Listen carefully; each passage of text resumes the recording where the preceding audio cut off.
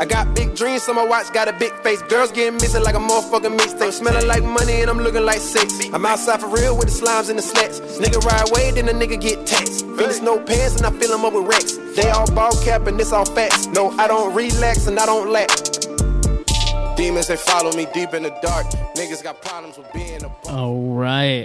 We are back once again, folks, live in Greenwood. Bonjour, shalom, and what's up? And welcome back to episode 76 of the How You Livin' podcast. The only show recorded live from the Chaz Tower in the official $1 Million Studios. We have returned. Indeed, indeed. And it is still valued over $999,000. Chaz, we always start this show by just kind of a simple question to you. And that question, my friend, is, how you living? I'm doing all right. I can't complain. I started a new job, but that's been going well. Other than that, just chilling, trying to figure out more leftist content. Probably, like, on this podcast, I'm going to definitely be bringing more of the leftist side of things. So if you're into that sort of thing, your recovering capitalist Chaz is here for you. Yeah, and I've been paying attention a little bit, checking out how this campaign is unfolding on the left side, seeing what the Dems are going to put together for their final push for the versus Trump election of 2020. And, it's been interesting. I've also been enjoying our warm weather here in the Seattle region. Yeah, it's been seasonably warm, nothing out of the ordinary. We haven't had, usually the Seattle area gets a heat wave of some sort, and we really haven't had that yet, at least, hasn't been in the 90s. It's been in 75 to 80, which is what you expect. And it was like 90 yesterday. It got up to 90, but it was just at the edge. It was the late 80s, early 90s, which was a fun time. I remember well. Nirvana was still alive. But we're here, folks, to also do our normal How You Live In schedule of segments, which, as we are the type of podcast that sticks directly to a schedule, we start this, as all episodes, with a look back on the things that we've done in previous shows in a segment we call Callbacks. And that's where we play this. Callbacks. Yeah, or, just for the fun of it, Callbacks. Yeah. On the callbacks? Yeah. Callbacks. Yeah. The original theme song that we had for the callback segment, back for you once again. How are you doing, Chaz? Any callbacks on the mind? I do want to focus on one of the other political candidates that we talked about, Pete Buttigieg, and he has a Douglas plan, and I haven't really heard a lot about it, so I kind of want to play this video clip here that he has. So let me see, because he has some policy advisors. If you want to look at it, you can go to PeteForAmerica.com/Douglas Plan, and it's kind of his push for, African Americans getting the justice they need from years and years of historic marginalization. Some people might think it's coming a little too late, but, at least I guess he's listening to critiques of his platform and saying something about it. So since I don't, let me read what his first blurb is and play this video, and then we can kind of discuss what it's all about. So this thing says here, the decisions that we make in the next 4 years will determine America's path for the next 40. He says that a lot. And a great deal of the progress we make on everything from increasing economic freedom to confronting climate disruption will depend on whether we tackle racial inequality in our lifetime. For all of our country's forward movement, black people in America are still disproportionately excluded from systems of social protection, economic uplift, and a representative democracy while facing shorter lifespans, lower educational attainment, and dramatic overcriminalization and incarceration compared to their white counterparts. All right, so let's see what our boy has to say. A big part of what motivates me to be in public service, knowing that the choices we make in government really decide how equal or unequal our society is going to be. I'm Pete Buttigieg. I'm the mayor of South Bend, Indiana. So it's very clear that as a consequence of systemic racism, Black Americans have been excluded from the growth and the opportunity that our nation has provided. Some of this goes back centuries, but a lot of it is a consequence of policies that took place within living memory. And they're not going to go away on their own. We are not an equal society in health if Black women are dying at 3 times the rate of white women from maternal complications. We do not have equality in our criminal justice system. If a Black person is 4 times as likely to be arrested for marijuana possession as a white person. We're certainly not equal in our economy if household wealth for Black families is 1/7 of what it is for white families. We see this across every facet of American life. These inequalities were created intentionally by racist policies. Reversing them will also require us to act with intention. That's why I've put together the Douglas Plan. The Douglas Plan aims to provide the scale and scope that is necessary for true nationwide restorative justice.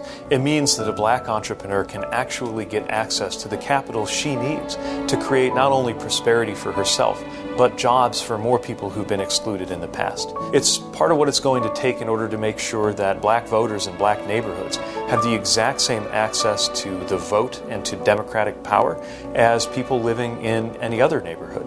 It's what we need in order to advance toward a world where a Black driver and a white driver feel the exact same when they encounter a police car, and that their feeling is one of safety, not one of fear. James Baldwin said in 1963 that America was celebrating 100 years of emancipation 100 years too soon.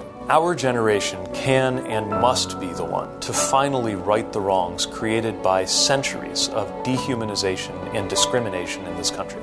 This is the time for all Americans to recognize that when Black Americans experience true freedom and justice, every American is better off. We have developed a specific, concrete, ambitious plan that can make a tremendous difference. We've done it with huge amounts of participation and inclusion. We're always polishing it as we go, but as it stands right now, I'm proud of what we've built. And I want Americans to understand that this is not something that we can just wave our hands and say it's too hard or it's too big. We can do things right now to make a tremendous difference. The Douglas Plan shows the way toward what we could actually make happen in our time. This is just the beginning. Brought to you by 2020 Pete. The music was almost too much, but that music was that was some propagandic ass music right there. Yeah, yeah. I mean, a good statement, a good message. You know, a lot of it is just truth statements that he's making, and then there's the pledge to work for it. That's the piece of the campaign. Yeah, I mean, that's all stuff we've talked about on here, of course. I hope that to some degree is the nature of all of the candidates running on the left. You know, I hope that they have a piece to that as well. But yeah, I mean, obviously on the campaign, I mean, we don't know what they're going to do when they get elected, but the foundation of their platform is kind of the best we have to go on. So of course. That's cool that he's putting resources and time into articulating that and making that video series. Yeah. I mean, what does Trump, have to say to that? I mean, he gets, he'd be like, oh, because he's always saying that Black employment is up. Yeah, I mean, him. that's a conservative. I've been watching a video series on the Great Courses Plus about capitalism versus socialism, and a lot of people have different ways they like to measure the economy in a way, and people look at employment rates. And a lot of people who defend Trump for the good he's done have said that, we have the lowest employment rates for Blacks and Latinos and other groups that we've had for the past 20 years or whatever. Unemployment rates. Yeah, unemployment rates. That's right. Yeah. But it doesn't look at, if those people are underemployed, which a lot of people are. If you look at our GDP per capita, it's approximately $50,000 per person, but we know that some people in our society are poor and they don't have access to that much wealth, and other people are hugely wealthy and they have maybe some might argue too much access to that wealth. So I think when he talks about those things, I understand the framing he's using, and I understand what people value that framing, but I don't think it gives us a clear view of what's actually happening economically to everybody who's in our society. And I do feel like someone like Pete Buttigieg, who's coming out here with like a deliberate, detailed plan to saying like, these are the holes in our current systems, both like the judicial system, the economic system, and the social system, and these are the changes we need to make if we're going to make American society better for everyone who lives here and not just a select few. And I mean, with my short amount of time down in the South, when I was kind of talking with some folks that were working in the corrections facilities down there, obviously working on federal laws to limit the power and hopefully make it no longer a thing to do, but have the private prison system be reformed, because that's been a real problem down there. And then the employment gaps they have where they just end up using slave labor essentially in the form of their prisoners.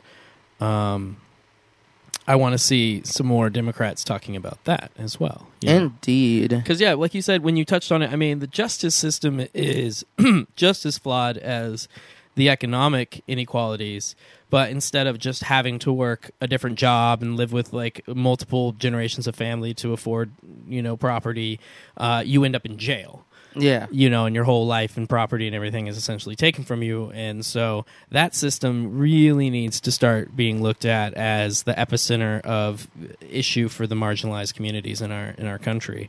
We got to stop putting people in cages.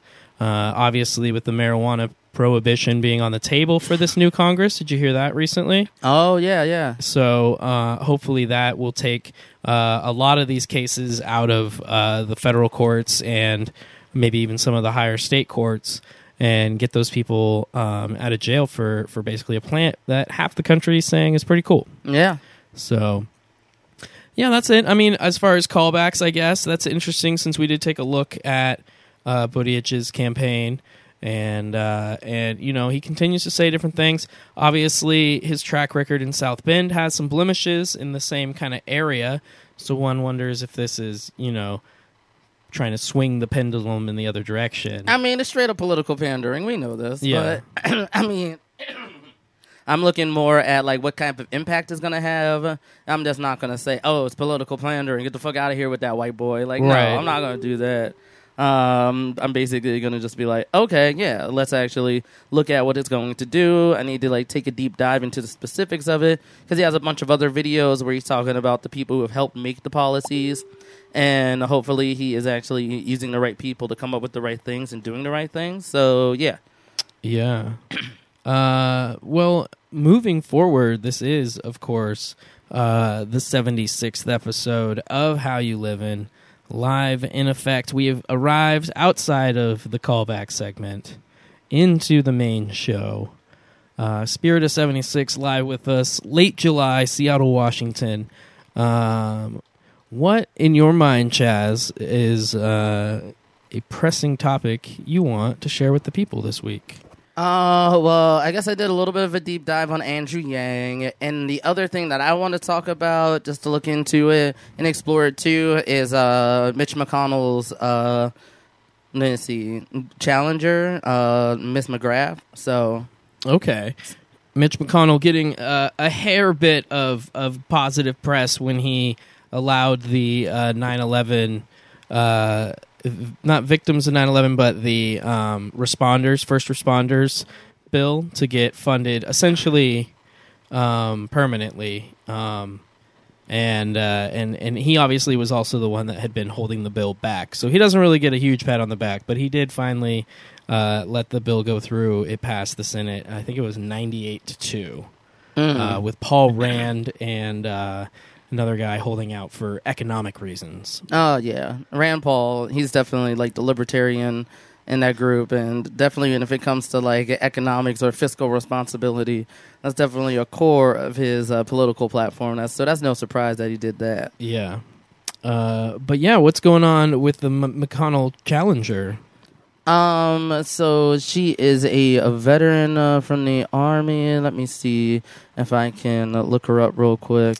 So McConnell has been basically he's the leader of the Senate, right? Is that, or is he in the House? No, he's the Senate. He is the Senate Majority Leader. Senate Majority Leader, yeah. Yeah, and he is basically, like, you could argue very strongly that he is more dangerous than Donald Trump right now, because it was him who basically did the obstruction campaign against Obama once they had the power to, that basically allowed it so that Obama couldn't push through any legislation he wanted because he was the stopgap.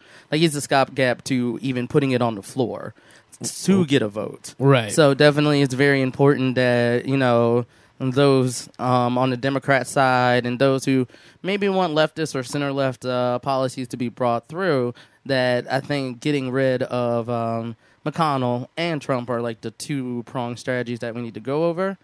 So McGrath coming out of Kentucky. Indeed. Battling for a state level at the, supreme or federal level, but a state senator of Kentucky, one of two, as every state gets that. Mm-hmm. And so she's probably trying to run on is she an actual Democrat? She is an actual Democrat. The interesting thing is she says she's a center-left Democrat or a moderate Democrat. Right. And she definitely did say something about the Democrats don't go too far to the left, you know, and all the, you know, how people are disliking about socialism. So as a leftist, I was kind of like, but, you know, given the foe that we're up against, my haranguing isn't going to do anything. So I am for her making this challenge. I'm happy she's making this challenge. So let's get a little bit of a background on her. She is a retired U.S. military corps lieutenant colonel, raised in Kentucky, running for U.S. Senate to fix Washington and give Kentuckians back their voice. She was born the youngest of 3 children. The interesting thing is, that I think might resonate with a lot of people, is that she was 13 years old and she dreamed of becoming a fighter pilot, but women were not yet allowed to serve in combat roles in the military, so she wrote her elected officials to ask them to change the law and never heard back from her senator, Mitch McConnell. Oh my God, she's got an actual bone to pick with him. Yeah, that's big. They can call it out like a wrestling tournament now, right? You know, yeah, get Ric Flair up in there.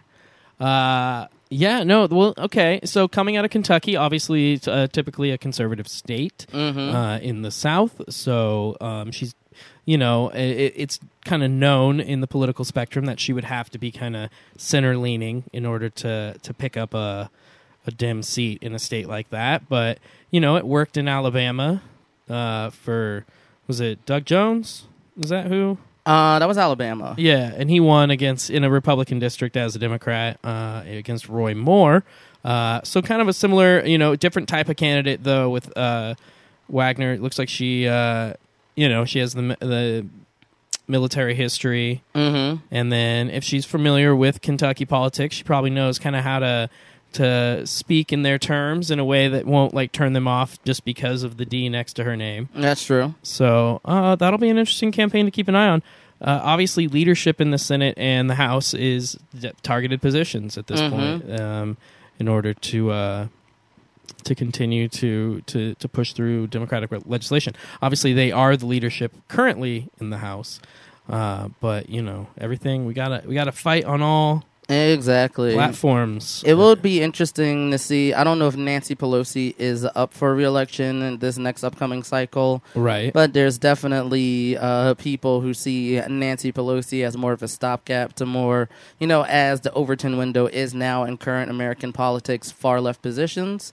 And there's some people who may think that she should stay in those positions or stay in that position because they don't want to see those things. Right. And there's other people who might want to see her out of that position to allow for the squad with like Alexandria Ocasio-Cortez and others who want to bring more, you know, social democratic views and policies to the Democratic Party to take that role and step up to that. Yeah. I mean, as somebody who's been a fan of the California House Representative, I do think it's time to move on from Nancy Pelosi. I think as the leadership role, we need somebody with a a voice that's connected to what's going on. The House is typically the younger of the two legislative branches there. They they allow people just over the age of 30 to run. Or is it? No, it's 20. It's 27 for the House, 30 for the Senate. Yeah, 27. So it should have a connection to a younger voice, to a younger demographic of people, being that's what is supposed to kind of make up that building.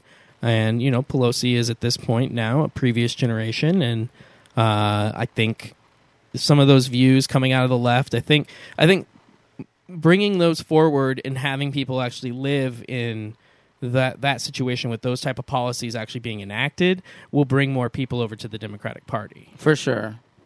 Once they see the benefit of reining in housing costs and allowing people to go to school and have their loans be, a smaller percentage than what they are today, it'll make a difference in the spending and the habits of those people, which then birth the economy and all those things conservative voters love, Yeah. I mean, you put more money into people's pockets, and conservatives will always argue this by saying we should have people pay less taxes, which is an understandable reason, but I guess you have to always look at how it interfaces with each other and how, the balance sheet, if you have less things going into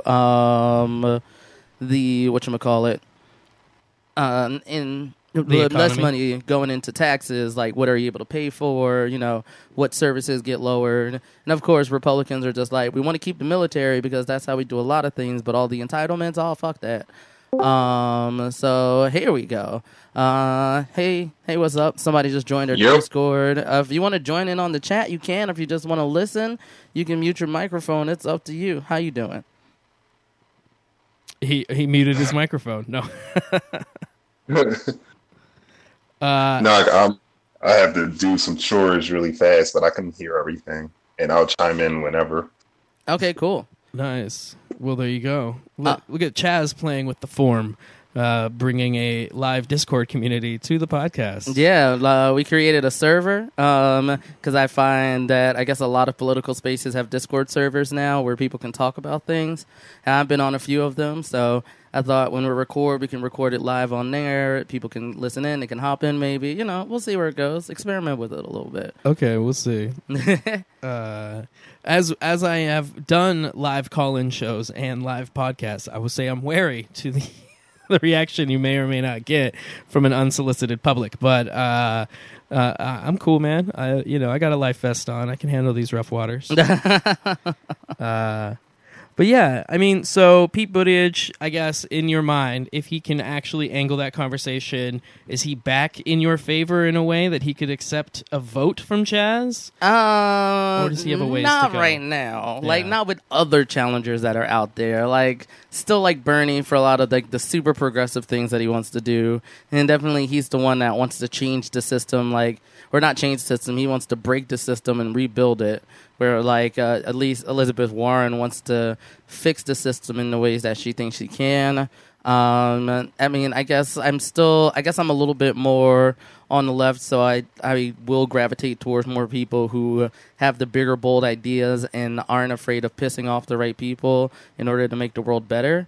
And I think Pete Buttigieg isn't there yet. Okay. So I'm from the X Games generation, so I want to see Bernie Sanders do a 360 on a snowboard since he's from Vermont, and they got Burlington up there. Oh yeah. That he would get my vote with that 360 spin. And especially if he was talking about forgiving student loans while he did this trick. Oh yeah. I'd get him extra points for style for that. I know he's all about forgiving those student loans. Yeah. Other than that, I know AOC has another challenge, or has a challenger, because she's one of those junior senators in the Congress that has to get reelected in 2 years. So her seat is actually up in this next election cycle too. Oh wow! Yeah. So there is an individual by the name of Cherie Williams, and she is an immigrant. Let me see. She immigrated from Jamaica as a child and is active in state Republican politics. And she is launching a campaign against Alexandria Ocasio-Cortez. Wow.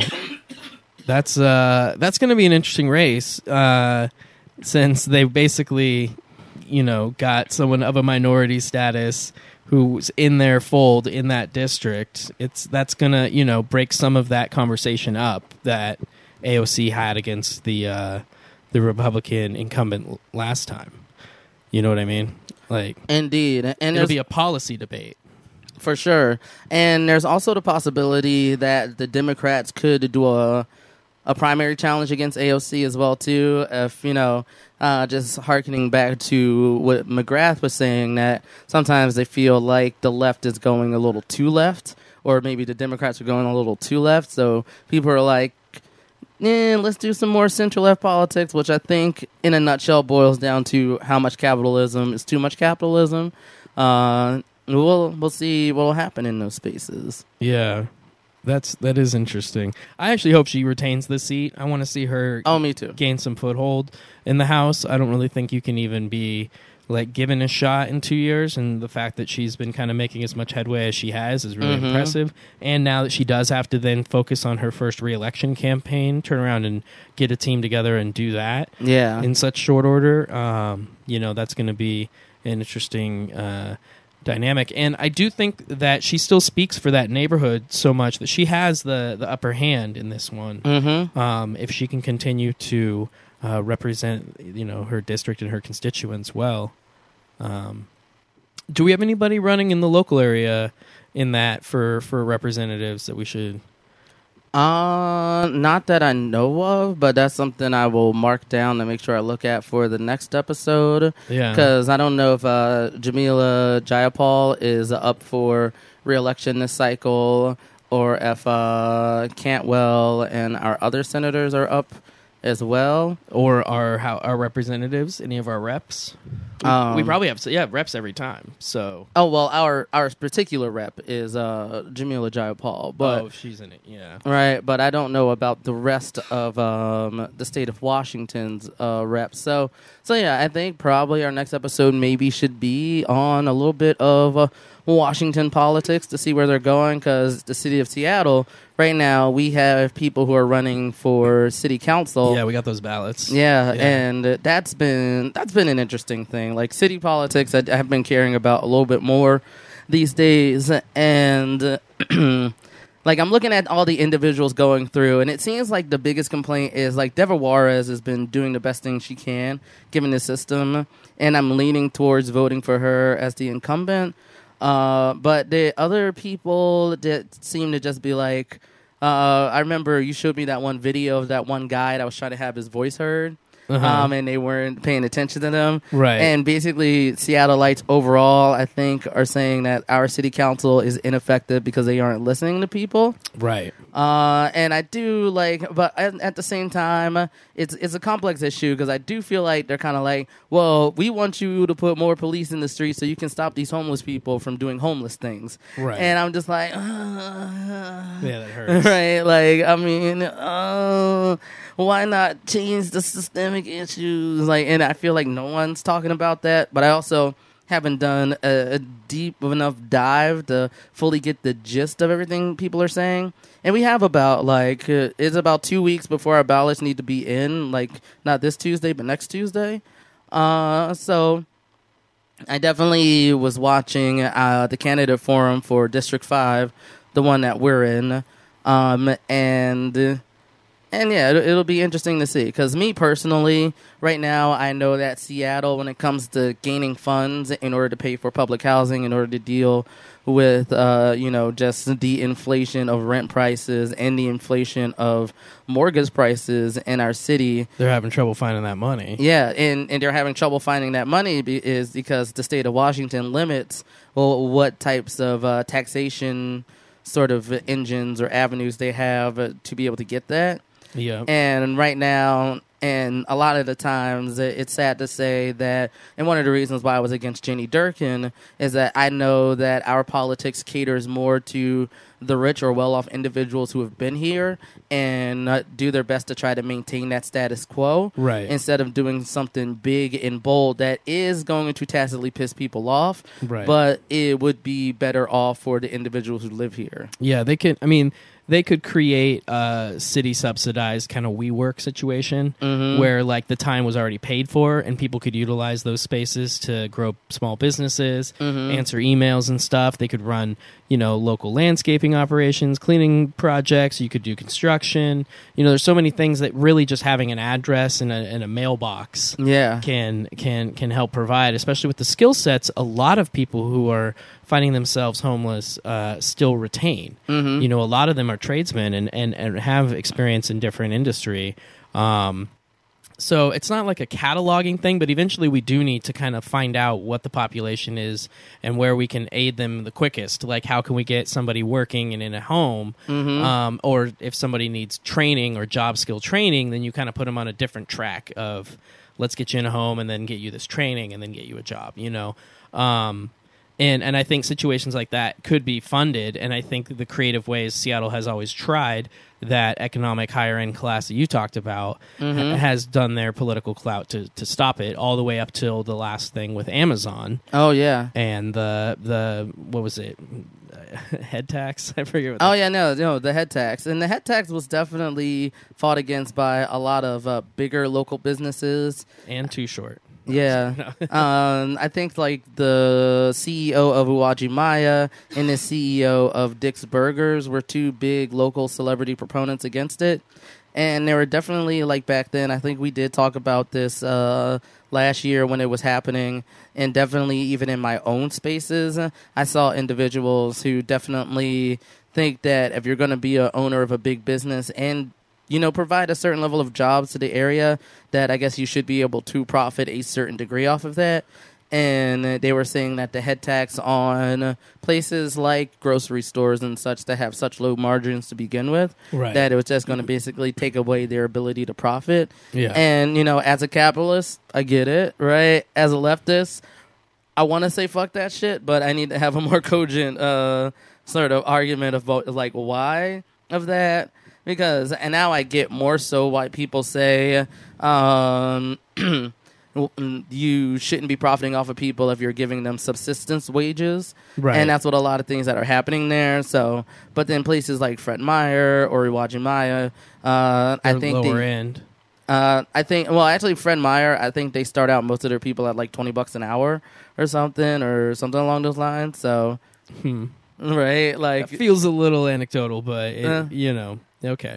I mean, It's a Kroger organization. They're not exactly known for being like the best. I mean, and it's union waged, so I'm sure the UFCW has, kind of given them a good benefits package and that type of thing. that's true. I'm either right or wrong. So anything. Well, I mean, I've been in UFCWs before, so you do get it, but it is, as far as negotiating, it's one of the lower end on the union. So 20 sounds a little high. I'm sure they're above the 15. That's the kind of like standard minimum wage now. 20 sounds a little high, but I'm sure we're creeping up towards it. So we're probably, talking pennies. But yeah, I mean, so. Yeah, the head tax, I mean, there might be certain industries, you might say, because their margins, you might have to angle the tax differently. You wouldn't actually do it the same way as you would like an Amazon, where, it's this just behemoth numbers as far as their proceeds and their revenue. And so it's on the backs of a working class. You know? So...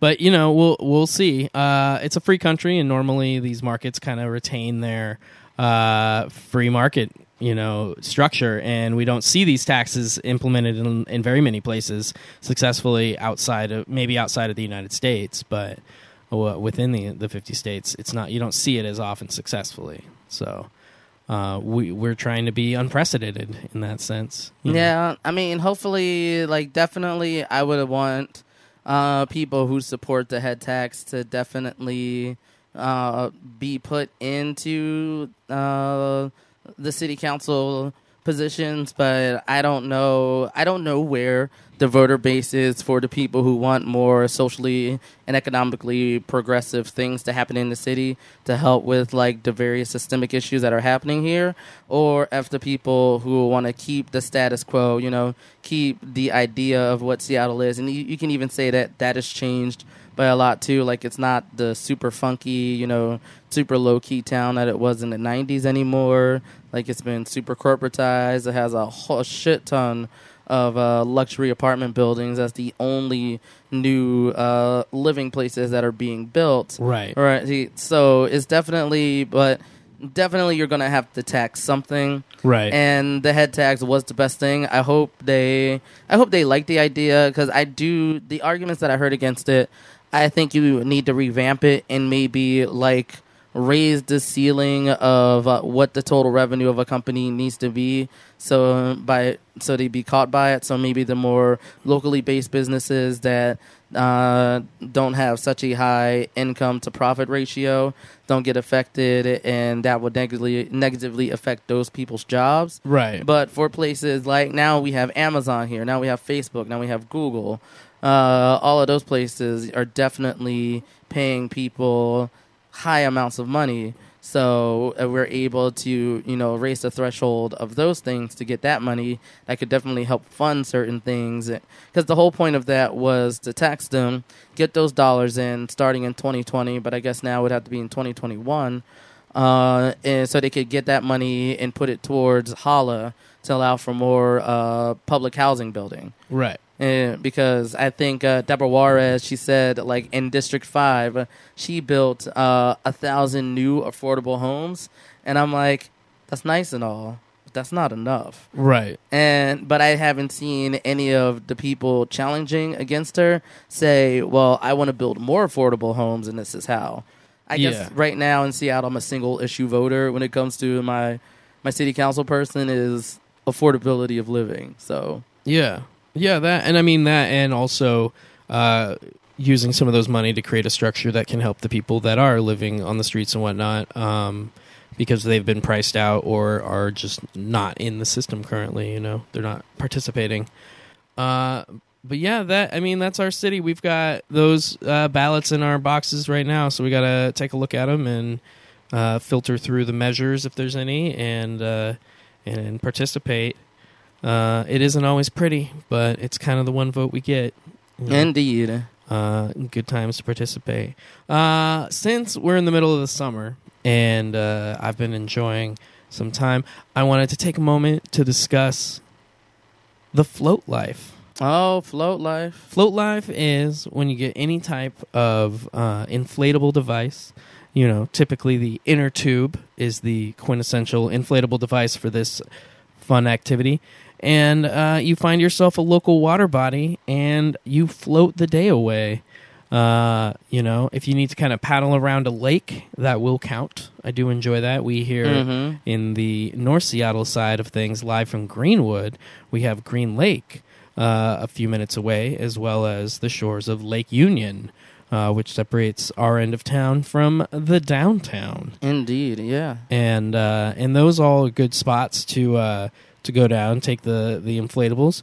Currently, right now, in my arsenal, I have 3 donuts, a.k.a. the normal inner tube, and 1 manta ray. Oh, nice. Yeah, the manta ray is pretty fun. It's a good-sized one as well. But my all-time favorite float activity is a nice river float. Oh, yeah, I've done that once in my life. Where you, in Oregon, it was very popular along the Sandy and the Clackamas every year.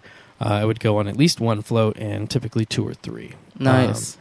But you got to get a good group of friends, a good group of solid inner tubes. Sometimes you even use the straight-up radial inner tubes that go on trucks. And those ones aren't so bad. They do have a metal valve that they use to fill it up, so you kind of have to do something. Okay. You can fill it up and then wrap kind of something over that, like a cloth or bandana, and then you float. Obviously, for those who are swimming challenged or aren't used to being in the water, a life vest is not a bad choice to have Indeed. on a good float day. You usually need to set up at least 2 vehicles so that you can basically drive to the point of floating and then pick up from the other side when you arrive, because you're floating down a river. Be sure to float in a river that somebody has floated before, because rivers, they change all the time, and also it can be kind of dangerous if there's rocky areas or sudden rapids. But usually you're shooting for I would say between 2 and 4 hours of a solid float. Oh, yeah. Would be a good float day. Come equipped with some water bottles, and a group of people is usually a good measure. And enjoy the float life. Float on. Modest Mouse Song and A Way of Life. Yeah. I just remembered when I was in Philadelphia, I also went on a float. And I remember I had a bunch of change, and I was trying to get a hot dog, but the current took me far away from the hot dog stand, so I had to sit in this 2-hour float, hungry as fuck. Oh, dang. Yeah, it was still fun, though. Yeah. Nowadays, I've gone down to the REI, Recreational Equipment I, and bought some dry bags. Oh, nice. So now I've got the solid dry bags, which you roll them up before you close them, and then they kind of balloon up and hold the air, and that's kind of how you know they're retaining their rigidity against the water pressure. Is how ballooned they are. But yeah, then I can throw in some some beef jerky, nice, and some gorp or something in there, and then maybe a couple ciders or river beer. Oh yeah, river beers are the shit. And then I also have a second dry bag, which I then put my Bluetooth speaker. Oh. And then I have the lanyard for the phone case that's waterproof. So you put the phone in the phone case, connect it to the Bluetooth speaker, put the Bluetooth speaker in the dry bag, and you've got river tunes. Oh, yeah. Yeah. So that's the best way. If you want to live your river best life, go with those techniques. Plenty of sunscreen, and know where the closest highway is in case your inflatable suddenly deflates and you need to hike your way out. That does happen from time to time. Indeed. I think the one other time that I went, we used the ropes to tie the various inner tubes together. And we had a center inner tube that had a cooler in it that had a bunch of our food and drinks in it. So that's a good move. And we had a rope that we could pull to ourselves to grab stuff from it and then pull back out to put it back in the middle. So yeah, that's good. That's a good move. Yeah, we've tied together. We've had to spontaneously untie when we hit some rapids. Oh yeah, we were like this bulky caravan of floats that we needed to separate to get through the rapids. Those were fun times. We've done the MacGyver River as well a few years in a row from a group that I used to work with at a restaurant. And it could happen again late this August. So look for me on the MacGyver River. And I'm trying to remember, I guess in river floats, I've done a few, and lake floats. There's a place out here near North Bend called Rattlesnake Lake. Yeah. That I just basically I paid for a rental of one of those inner tubes. I was just in the middle of the lake. It's super cold. It's super nice. And also a couple 4th of Julys, some friends of ours, we have these 2 big floaty things that have lounging tables, places you can put coolers in, and we tie them together, and then we just chill out there all day. And, we anchor right outside of it so we can see the fireworks at the end of the night. Nice. Yeah. So float life, if you're near some water, any sort of water, really. I'm looking at you, Minnesota. Yeah. So many lakes. More than 100. All right. So yeah, live that float life. Live that float life. And with that, speaking of floating, I heard you went on a deep dive on a Mr. Andrew Yang. Yeah, so Andrew Yang. I've been looking forward to Andrew Yang a little bit because I know definitely he's another one of the candidates that has a bit of support on the right. And he seems like he was spouting some progressive things because he's the UBI guy. So yeah, let me go into it a little bit. So Andrew Yang, he's 44 years old. He's a tech CEO, which but it's not like a big tech firm. He actually ran a tech firm that was trying to help businesses in other places gain access to tech workers and do that sort of thing. So he wasn't like a part of some big company, but because of all that, and because he could see from the various tech individuals that he worked with, that when it came to the automation of large jobs, that he's really promoting the universal basic income, as he calls the freedom dividend, in order to do that. So on his website, he says his three primary things he wants to put is universal basic income, Medicare for all, and human-centered capitalism. And so I watched him on Joe Rogan, and I've seen him be interviewed. And the interesting thing about the UBI here is it made me research a VAT tax or a value-added tax. And some criticisms of that people have is people would say a value-added tax can be a bit regressive because ultimately value-added taxes look no different than sales taxes because that sort of cost is pushed back to the consumer. And and also another criticism someone might have for his UBI is that the UBI is opt-in, but if you're currently receiving things like housing subsidies or SSI or not. No, I don't think SSI. Okay. I'm not. Maybe. I don't remember that offhand from my research. But also like food stamps or things like that. Other like public assistance programs. Yeah. You couldn't have both. It was one or the other. And he's argued that people who are on those things say they would rather have $1,000 a month instead of that, so that's understandable. But then there's people, I think my favorite one that I listened to was his interview with Ezra Klein, because Ezra Klein challenged him a little bit on why not actually just implement UBI for the people who are struggling rather than everybody. And what he usually goes into how Alaska has their oil dividend sort of thing as like a reason why everybody should get it, even like Bill Gates to, an individual who isn't working at the moment, because people don't seem to like the idea of people being given money for maybe being a marginalized class. Right. All right, and I don't know if I completely agree with that, but that's just like my own subjective opinion. Yeah. But the criticism against the VAT being regressive is saying that, so what I would hope for if you were going to use a VAT to pay for the UBI is that you would definitely have some sort of progressive system on the luxuriousness or, Right. I don't know, some sort of like... Keeping it from foods. Yeah, exactly. Yeah. Make sure that primarily the VAT that you're implementing on consumables is actually taking a person's wealth into consideration in what they buy and how much of that value-added stuff is actually going to be there. People have also said that implementing it in the IRS could be pretty expensive too, because you have to get more people, and it's not like it's not a line item that you add. Well, it would be a line item that you would add at the end of purchase if that's how you were going to pay for it. But you definitely would need more people at the IRS to be able to like check over that that they were doing it correctly, that they weren't gaming the system. I mean, I feel like you could make a technology argument for that. Yeah, that's true. That you can get a technology that should be able to process that information faster.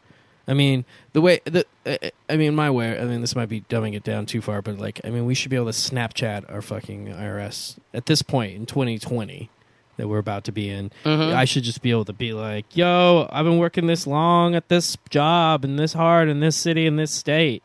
Later, and like at IRS, Oh yeah, no, you're not wrong. Yeah, because places like England, they do your taxes for you, or especially in like the Nordic states, it's not you doing your taxes and saying, oh, based on all this, I owe this much. No, they do your taxes for you. You're like, yeah, based on all this, based on where you are at, in this certain space, you owe this much money. But definitely people might be against those systems too, because they definitely charge people more. Like, they have definitely more progressive taxes and Yeah. a lot of things. Like, I don't remember which Nordic state it was, but even when someone gets a ticket for like a driving infraction, that ticket is the penalty for that ticket is given at a progressive rate. So if you make more money, you pay more for your ticket. I So kind of like that. yeah, no, I think that's a perfectly good system based on what we have here. A friend of mine also told me that I should look into how Sweden does theirs, because they definitely have, a higher tax rate, but they also promote a lot of economic growth by supporting the entrepreneurial spirit and startups. So So I should move to one of those Scandinavian countries and then not have a job, but then marry somebody and be like, put the car in my name. And then when they get pulled over, it's like they give you money. They're like, you're broke. right. That's a long way to that joke, but I'm working on it. Yeah, no, I mean, it progressive taxes is definitely a piece of a third rail of politics here in America. Mm-hmm. It kills a lot of campaigns and it spoils a lot of areas that could go Democratic just based on their rhetoric about taxes. Yeah, no, that's definitely where I think if someone's a center-left Democrat, that's where I think their idea of going to left is representative of. And I get where they're coming from, and, as a lefty, I'm like, no, I want to help people.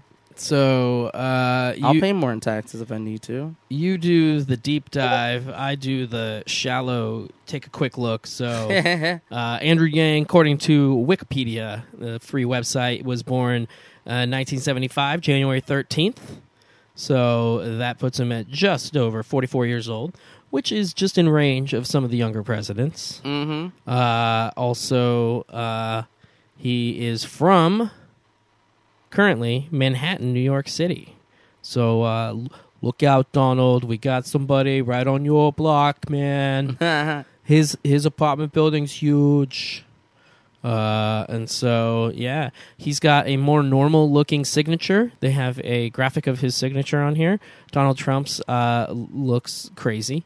It looks like one of those signatures that if you you can't read it until you turn it on its side. Oh, yeah. You're looking down the paper. Those really long message things, and it was always a bad joke. Or I think Mad Magazine had a few of those. Mm-hmm. So he went to a prep school in Manhattan.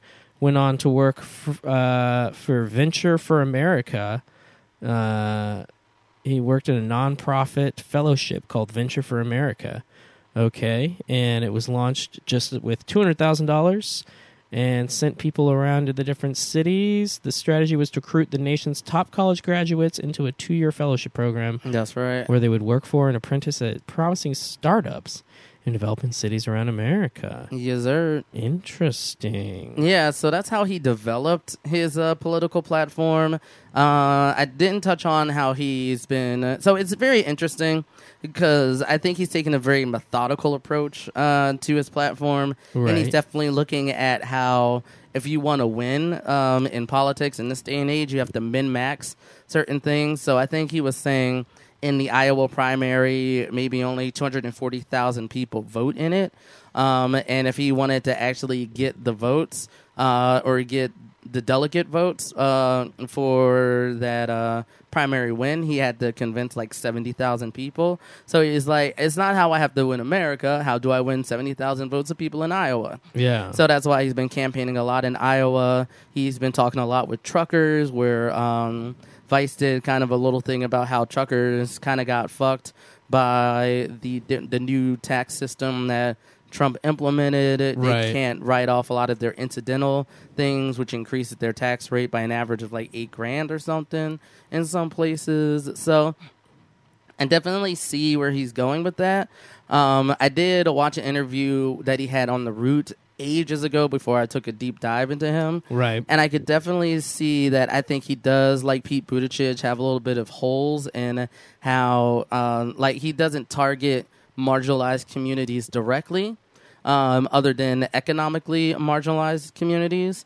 But social ones, he basically says that I think a lot of the stuff, I think during his town hall, one of the responses he gave to like how we're going to deal with this, he's saying like he thinks a lot of the racism that's happening now is a part of the economic inequality that's Right. happening. So There's if something to be said to that. yeah, Yeah. to a definitely to a certain degree. Yeah. And I think the people who think that identity politics are going overboard love that message.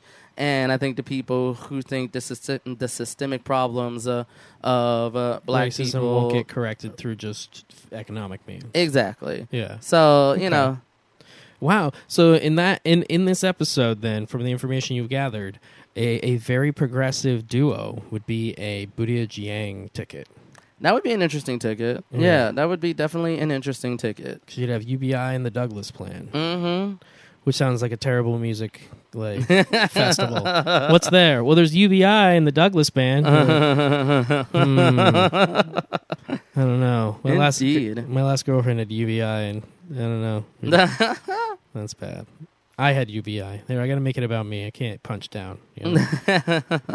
My last girlfriend broke up with me because I had a UBI. Oh my god. I had a universal basic income. No.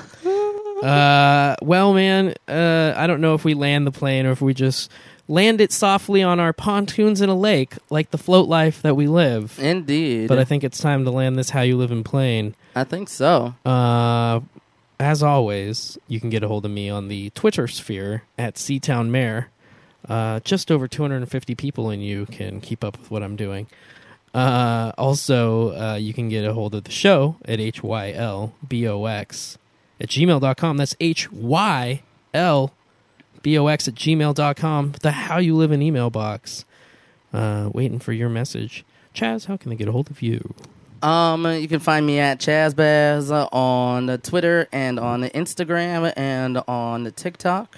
Also, hit us up at the HYL box if you want to get directed to the Discord server, because we'll go on there and we'll start, doing some live shows, maybe taking in some live callers, see how it goes. If it gets a little redonk, we'll probably stop. But, if it becomes informative. Start with live messages questions so that we're Yeah. still controlling what's happening on the audio at first. That's true. And then if we get to know some of these Discorders, maybe have one or two live for a segment or so. yeah. We can call live from the $1 Million Studios Yeah. Discord edition 3D.